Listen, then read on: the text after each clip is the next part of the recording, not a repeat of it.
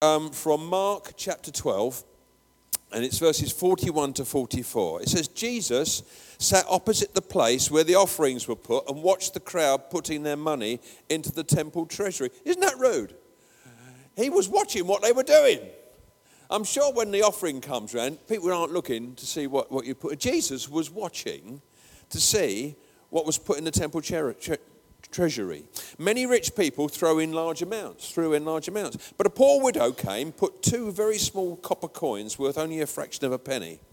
Calling his disciples to him, Jesus said, "Truly, I tell you, this poor widow has put more into the treasury than all the others."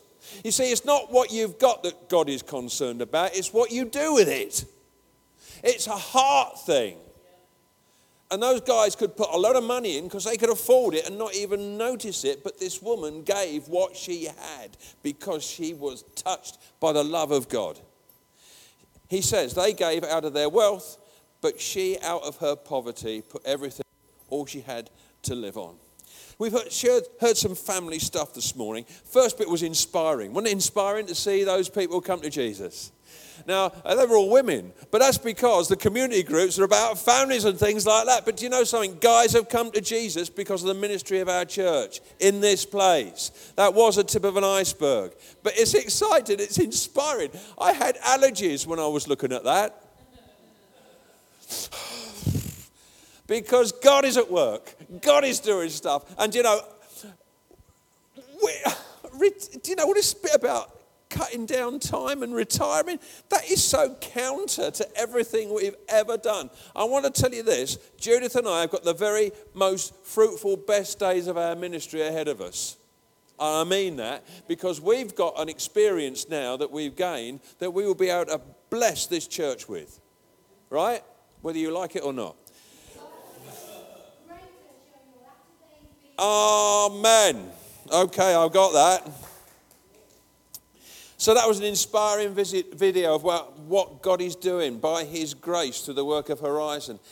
And it's really important that you know that by the grace of God, you are part of something amazing. I was sharing this with a friend of mine. He's a retired minister. Isn't it terrible when you've got retired friends?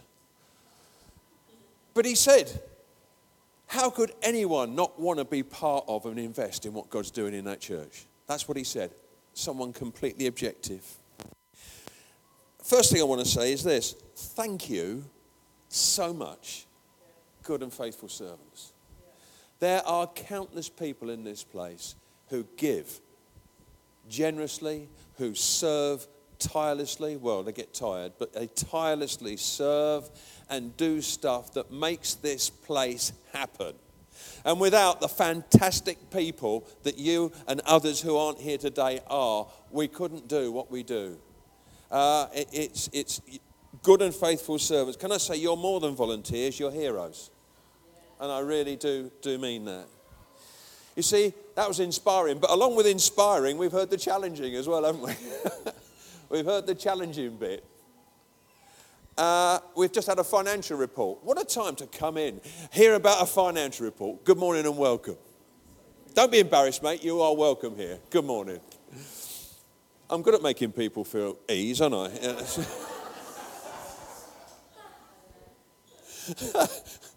We've had the financial report to deal with. Now, that can either swallow us up or we can deal with it in the name of Jesus, yeah? And see God's provision. Anything that God did in the Bible, you see it, any miracle, any fantastic thing he did always came with a great big challenge. It was never easy. Always. So I'm just going to look for a short while this morning at the subject of generosity and giving that's expressed in many ways, but we've been talking about money. And I want to talk about money today because I never talk about money. I don't know when I last preached about money, to my shame. But you know, the Bible mentions it about 700 times. Jesus spoke about it often. It's there, and it's important because money is a very, very powerful thing. It is powerful. People invest their lives into getting money. There's even songs about it. Money, money, money. Must be funny in the rich man's world.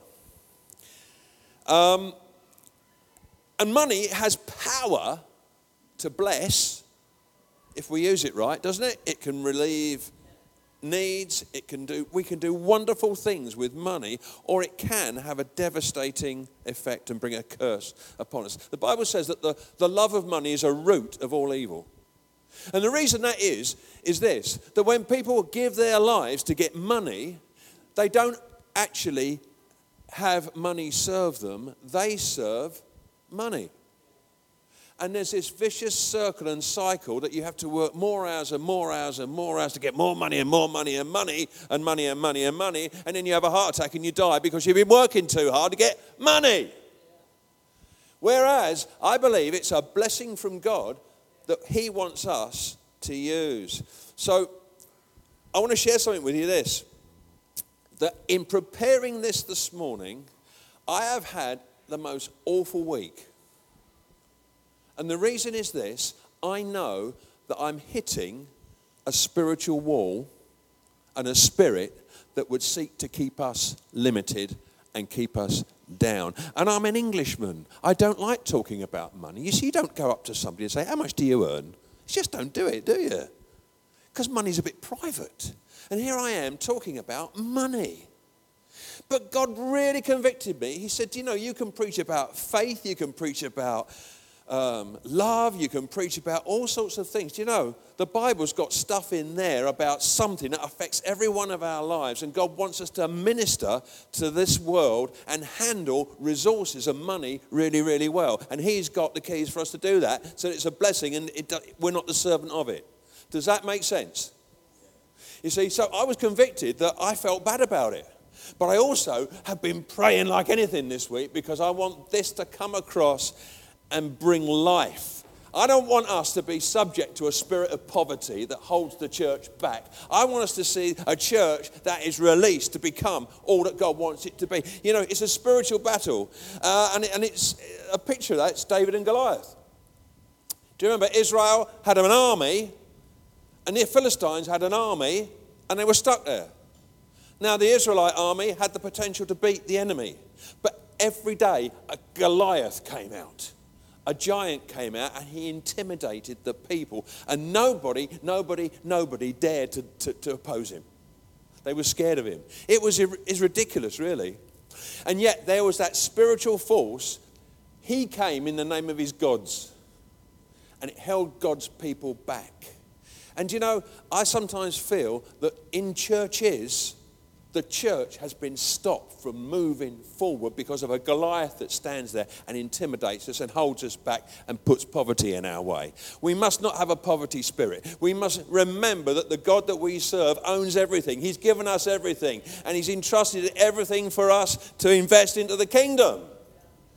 I'm talking to people here this morning who I believe love this church, are committed to this church, not because we're the best church in the borough, although we might be. No, I'm biased.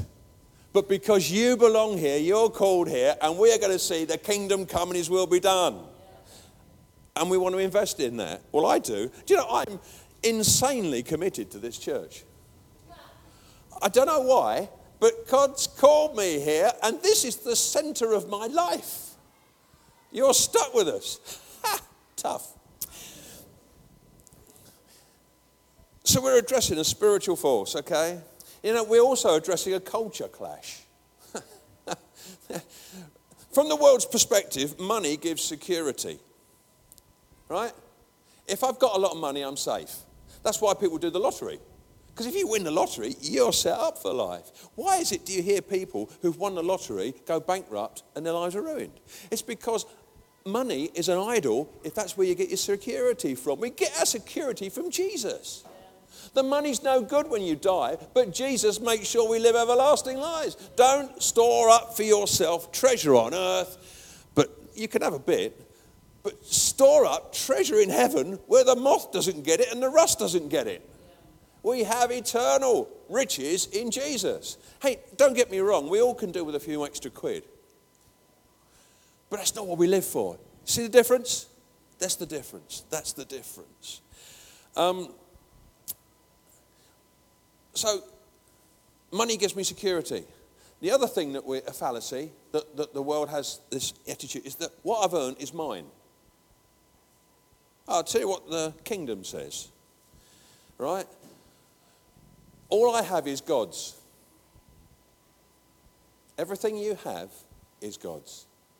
We don't actually own anything, we just look after it. We look after it. You know, I own my house. Yeah, but when you die, someone else will live in there. I'm just looking after it for now. I'm a steward. See, all I have is God's. And the other thing is that it's Him who enables me to get the things that I have.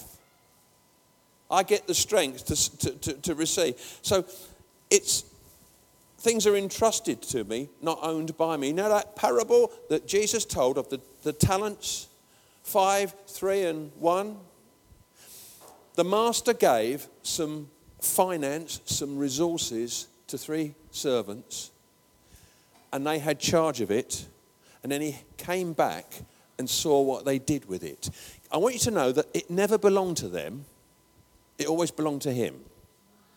But they were responsible for making it work for him, and then he came back and they had to give an account. Do you know, to whom much is given, much is required. Now this morning, I want to really say, I know that there are people here, families might be struggling. So I'm not putting some big pressure on anybody to impoverish yourself. But what I am saying is this: we need to hear what God says to us and trust Him to tell us to do what we should do, because we're responsible to Him. Kingdom come on earth as it is in heaven. You know, the Bible talks about tithing and first fruits in the Old Testament. The law required 1/10 of people's income to be given to God. A numerical expression of that is the term first fruits. But it was not a legal thing. It was something Abraham did before the law.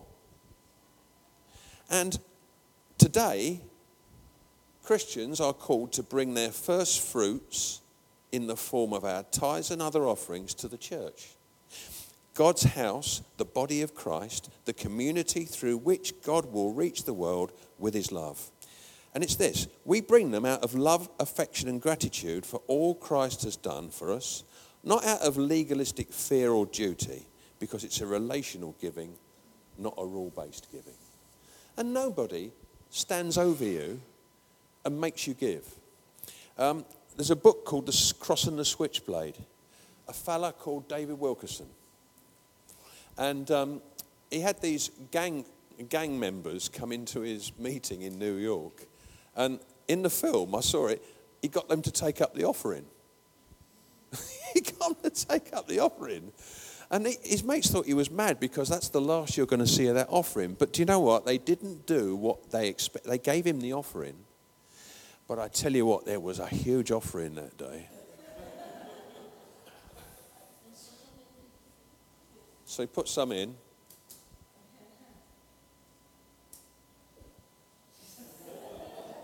Bit more. And he went along and there was a huge offering that day. We don't do that. We don't ask you what you give. And you know, I make it my personal business not to know what you give. All right? Because then I can say things. I can say things. And you know I'm not getting at you. But the church is what Jesus is committed to building, and which He's called to, and which we are called to and committed to as well. In the early church, they devoted themselves, the Bible says, to the fellowship. That's why I'm insanely committed to this place. Not that we are the only church in the borough, but we are a local expression that is reaching people for Jesus effectively in our area. And it would be a shame, wouldn't it, if we had to fold up because we didn't have enough money. That's only money. For goodness sake, it's ridiculous. You see, when we give, it is a response and recognition of God's grace. First of all, it's giving to God. That's what it is. It's giving to God. You know, when the widow put that money in the offering, Jesus watched and used what he saw to teach his disciples. He was impressed by her heart. You see, what and how we give is significant. It's all about giving to God. We can give to all sorts of things, folks. There's a million, do you know, I can walk down the high street and there's cancer research, there's RSPCA, there's Adopt a Donkey, there's Save a Chimp, there's you name it, and you've got it, and they're all good things. Poppy Day, all the rest of it, all those things, and you can give to those. But let me tell you something, as people of God, we're called to give to the kingdom of God and the work of the church here.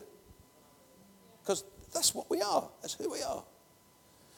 It's a response and recognition of God's love and grace.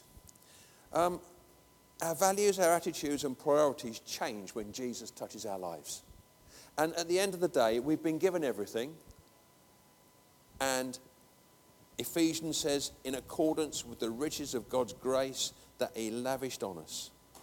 We're told to grow in the grace and the knowledge of God. And I believe that giving is a grace that God gives us and enables us.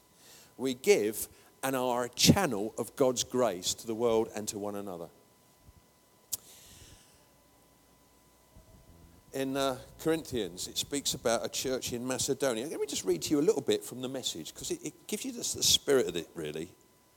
In 2 Corinthians 8, Paul is writing to the Corinthians. He said, "Now, friends, I want to report on the surprising and generous ways in which God is working in the churches in Macedonia. Fierce troubles came upon the people in those churches, pushing them into the very limit. The trial exposed their true colours. They were incredibly happy, though desperately poor." How about that? The pressure triggered something totally unexpected, an outpouring of pure and generous gifts. That is amazing. That is the grace of God that enables them, despite their poverty, to give. And he goes on to say, "I'm not trying to order you around against your will, but by bringing in the Macedonians' enthusiasm as a stimulus to your love, I'm hoping to bring the best out of you. You are familiar with the generosity of our Master Jesus Christ. Rich as he was, he gave it all away for us in one stroke, making himself poor that we might become rich." We are recipients of all the riches of heaven and God's love. And in 2 Corinthians 9, it says this: "A stingy planter gets a stingy crop. A lavish planter gets a lavish crop. I want each of you to take plenty of time to think it over and make up your own mind what you will give. That will," now this is important, "that will protect you against sob stories and arm twisting." I cannot stand it when people wring money out of folks and make them go on a guilt trip. Do you know what I want people to do? I want people to pray and say, "Lord, what is it you want me to do with what you've given me?" Then you can give joyfully. Then you can give as from your heart, instead of being leaned upon and wringing it out. And it also protects you from rummaging around in your pocket when the offering comes around, so you give God a tip.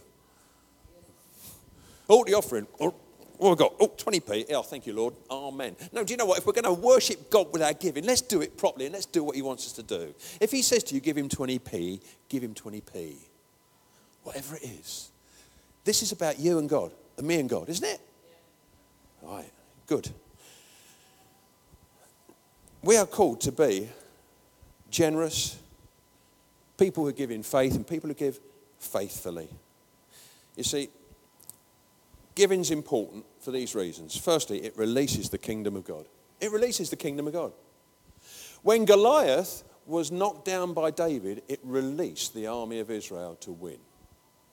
And sometimes it takes a step of faith to unlock a situation, and then it happens.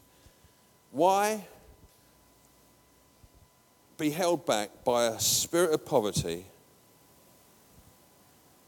when we can resource what God wants to do? Let's not look at what we don't have, but let's give and use what we do and commit it to God. You know, it releases the kingdom. It honors God.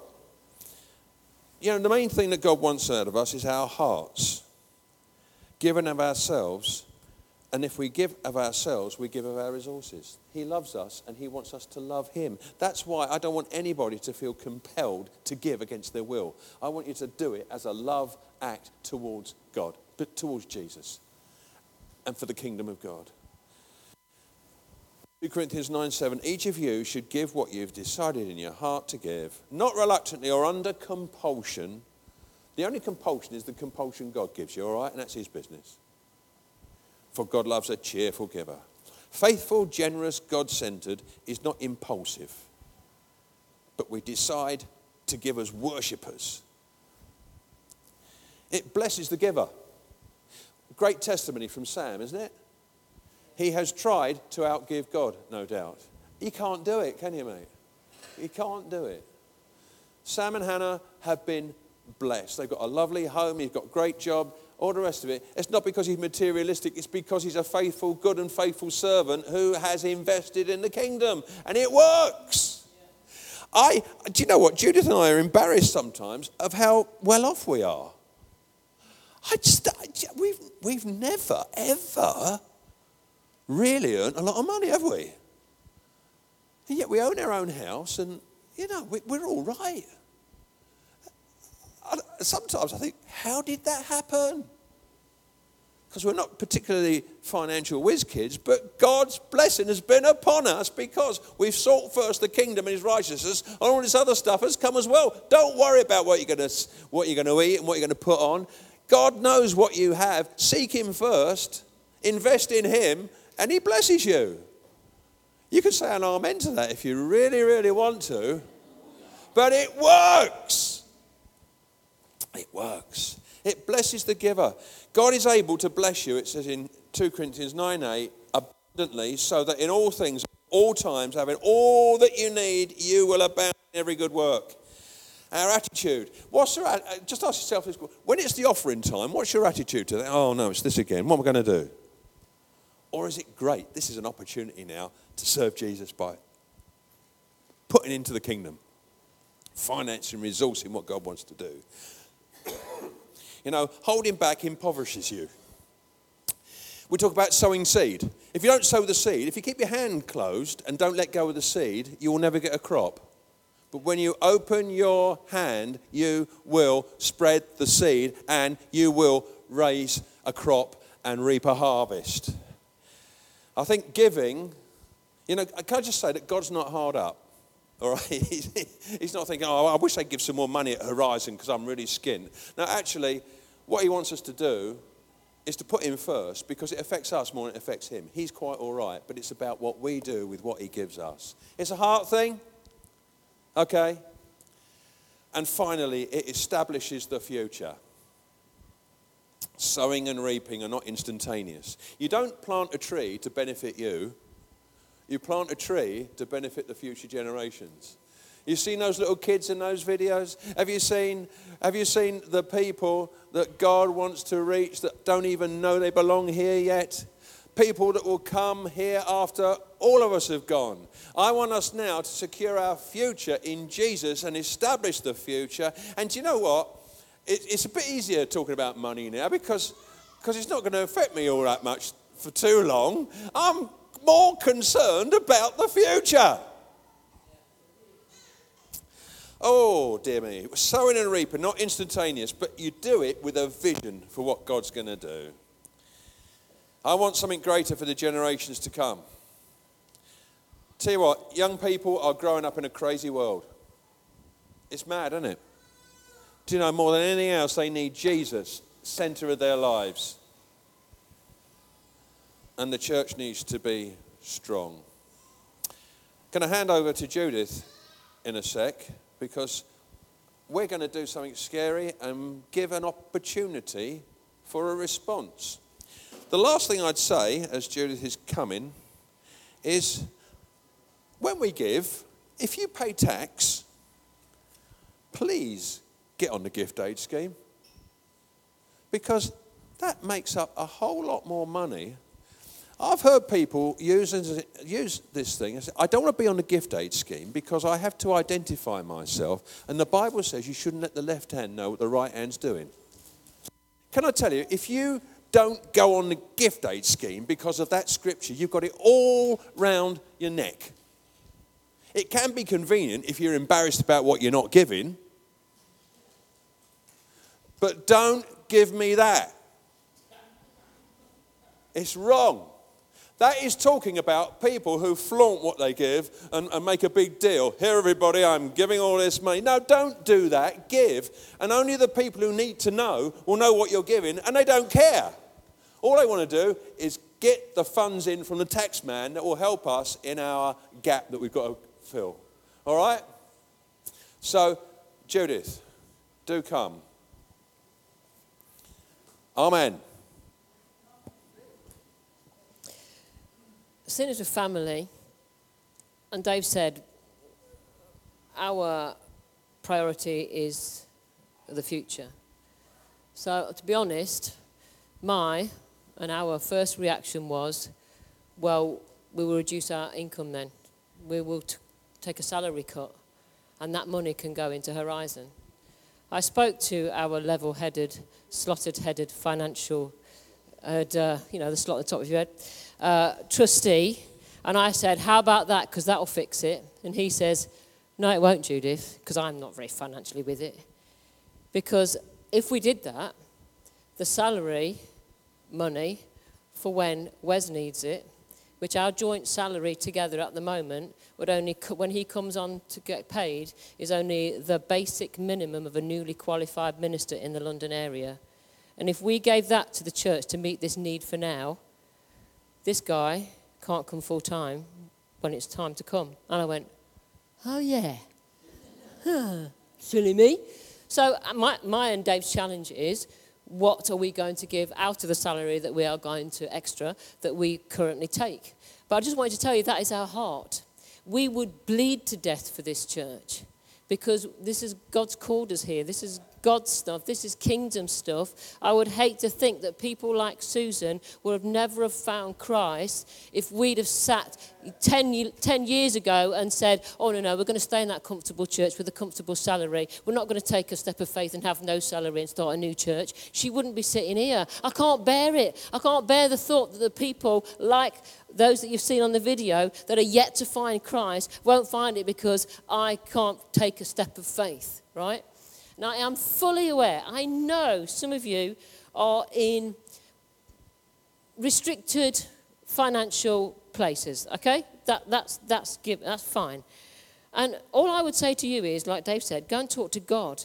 But you know what? Sometimes it's a good idea to just take a look at your bank balance and what's coming in and going out, because sometimes you forget what you're spending money on. And, you can do an exercise and say, actually, can I reduce my TV package and give that to God? Do I need the subscription to that magazine? Can I give a takeaway a week up? I don't know what it is in your life, but if you sit before God and say, I can't give anymore because I'm struggling, but what is it that you could make room in my life that actually, I could release that into this faith challenge?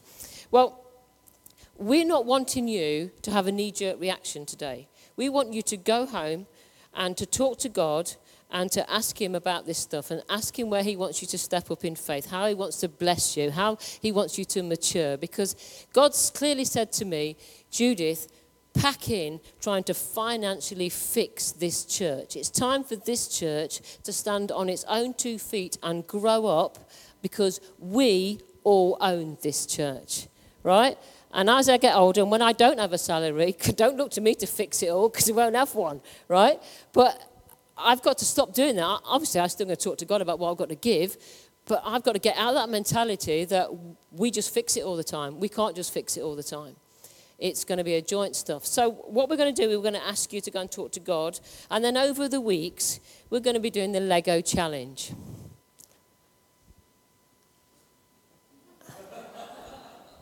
Hey, here we go. We're going to have a little Lego. Marla's already said, mine. I'm borrowing it, Marla. It's actually at my house, so it's mine. So anyway, we're going to have a Lego challenge. And these you can get a little brick because there's a tiny little sticker that goes on the bricks. You might need someone with a good set of nails to get the sticky adhesive off the back. But there's a space there for the figure that you are going to pledge extra, that God tells you you're going to give extra every week. And when I say extra, does not include what you regularly give now, right? It's extra, because that's the shortfall. And then there's a little box that says GA, gift aid. If you're a gift aid person, tick that box, because what's going to happen is, and then there's a card for you to take home to remind you, whether you want to put that in your Bible or on your fridge or whatever, to remind you what you're aiming for. We're going to have it built up in bricks every week with the stickers on the side. And a person who's not me, who knows something about maths, will add it up, put the gift aid on, and every week we will have the total of the money we've given, we're pledged to give every week in addition, as of, and have the date. And then that can be wiped clean every week. And so you can see how far we're getting to get what is where Sam set us the total of £562.71. That's where we're aiming for. Now, if we do what we can, and when we've done what we can, then God will do what we can't. And you know what? If he gets fed up with you and has to do what he can because we won't, who misses out on the blessing? We do, right? So we will be applying for grants. We will be asking God to provide it in different ways. But family, it's our first responsibility to talk to God about our home and financing our home. Have a look who and what you give to. Ask God to prioritize that. There are some very generous people, but you might be giving more to another organization, and God will say to you, actually, I want to change your priorities, change the figures around. I don't know what he's going to say to you. All I'm asking you to do is open your ear holes and then do what he tells you, because then it will all get fixed. Nobody is pressurizing you. If you know already, because God's clearly gone boing in your ear hole and told you, then you can fill in one of your little stickers today and you can put it on the Lego brick. But it will come out every week, and it will keep coming out every week, so that when God has spoken to you, you can do your little sticker, take your reminder home, and then we can have that figure. So isn't it good when you're giving that you actually know how near the target we are? Builds faith. But please, hear me again, we are not pressurizing anyone. It's your business between you and God. But we would be remiss as leaders of this church if we didn't teach you what the Bible says about our heart and our giving, and asking God to direct you and giving you the opportunity to step up to a challenge God might give you, because you've heard a testimony today of what happens when you're obedient in giving and you worship God with your money, okay? So, that's the Lego challenge. It will be there. Please don't take the bricks home. I need the bricks. Just stick a little label on there and take your reminder home. Is that good? Now, if you have, this is family, right? If you have any problem with anything we've said today, please do not let it stick in your head and come and speak to us, right? Email us, text us, phone us. We don't want any misunderstanding. We are family. And just as God said it's not up to me to fix this, he's not saying it's up to you individually, you as a person, an individual person, to fix it. And the last thing I'll say, and then we'll shut up and have some of these biscuits that Rachel wants. The last thing I'll say is, if you have a joint financial commitment, you live with someone, married to them or not, that you have a joint financial life with, you do need to make sure that you get their permission. If it's a joint bank account, that you get their permission if you're going to give any extra. Because sometimes unmarried partners get really cheesed off if you're going to give to church, and we're strapped for cash here. Do you know what I mean? We say that's a sensible thing to do. If it's your money, personal money, fine, you can do what you like with it. If it's with someone else, a husband or a wife or a partner, then you really need to have a joint conversation. And if you go, oh, but they're not Christians, they won't understand, well, then spend a lot of time praying about it first, then ask God for an opportunity, then you'll see what God can do. Are you excited? When we hit that challenge, you'll all go, yeah, we did it, God did it. So be a part of it. Yeah. When he says about us is 20 million pounds short that we are, it sounds big. But when you break it down, it's peanuts, really. It is peanuts, all right?